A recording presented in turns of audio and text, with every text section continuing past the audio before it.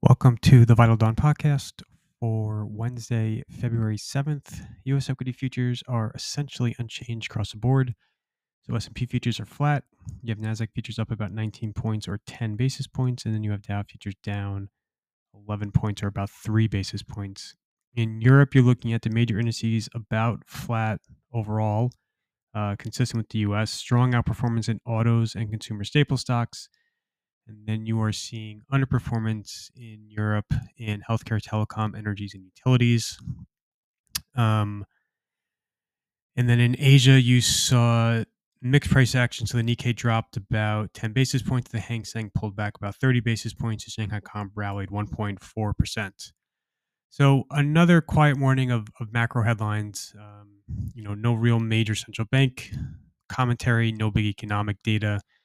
We are still waiting to see if there will be any developments on the ceasefire front in Gaza. There have been negotiations taking place all week. Blinken will be in Israel today, briefing officials there on the state of negotiations. Again, we're kind of just waiting and seeing. There was a proposal put forth to Hamas. Hamas issued a reply. The Qatar officials yesterday said that the Hamas response has been "quote unquote" positive, but again, very fluid situation. So remains to be seen if there can be a deal enacted. A lot of headlines out of Washington on the political front yesterday. Interesting, but don't really apply to stocks, but certainly something to keep an eye on. So I have details on all that in the piece. A lot of earnings reports out. We're in the phase of the earnings season where the volume of individual releases is elevated, but the impact on the macro is relatively minimal. So we're in the end stages of the earnings season.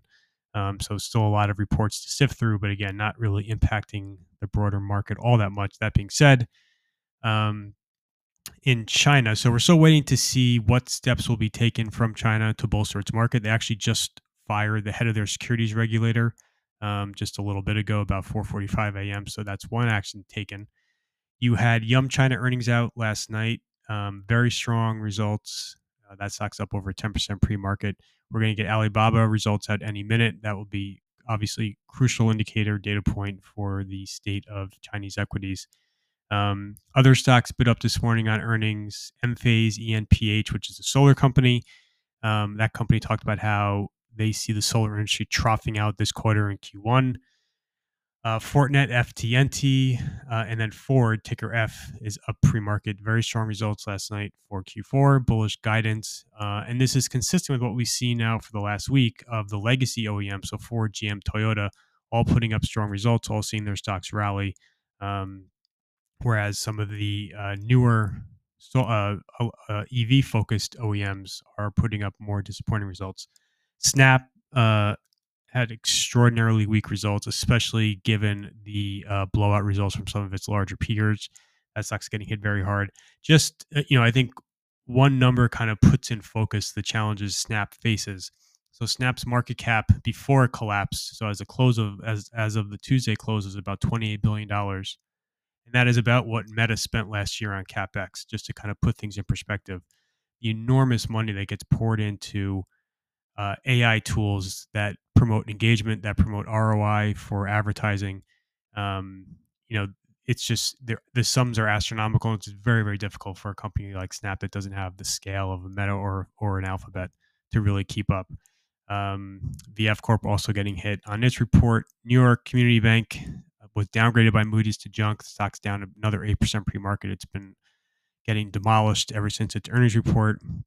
And the market is taking it in stride. Again, I think it's important that NYCB um, report at the end of the bank earnings season, not the beginning. So we've already heard from all the banks, their Q4 results, their guidance, and none of them were anywhere near as bad as New York Community, which is why the sector is absorbing that stock's collapse relatively well. And those are kind of the big highlights and themes. A lot of micro news, not much macro news. Just turning to the calendar for today, the focus will be on the macro front. You're going to get the Manheim Used Car Index at 9 a.m. for January. You get a 10-year auction result at 1 o'clock. There are a bunch of Fed speakers. I think markets, for the most part, are looking through a lot of the rhetoric and really focusing on the data. The next important data will be the CPI revisions this Friday, which will be crucial. And then you get to January CPI next Tuesday. All the central bankers are kind of all saying the same thing at this point. Rate cuts are coming. They're not happening imminently. And central bankers is waiting to see if the very positive inflation data can continue. If it does, we're getting rate cuts. I feel strongly that we will get rate cuts. I still think March can be a live meeting. That's looking less likely. And then again, in the Fed, it's not just rate cuts. You're also going to get the slowdown of the quantitative tightening process, which is another crucial form of easing. And then for earnings before the open, Alibaba, Carlisle, CVS, Emerson, Hilton, Uber. After the close, Allstate, Disney, Mattel, and PayPal.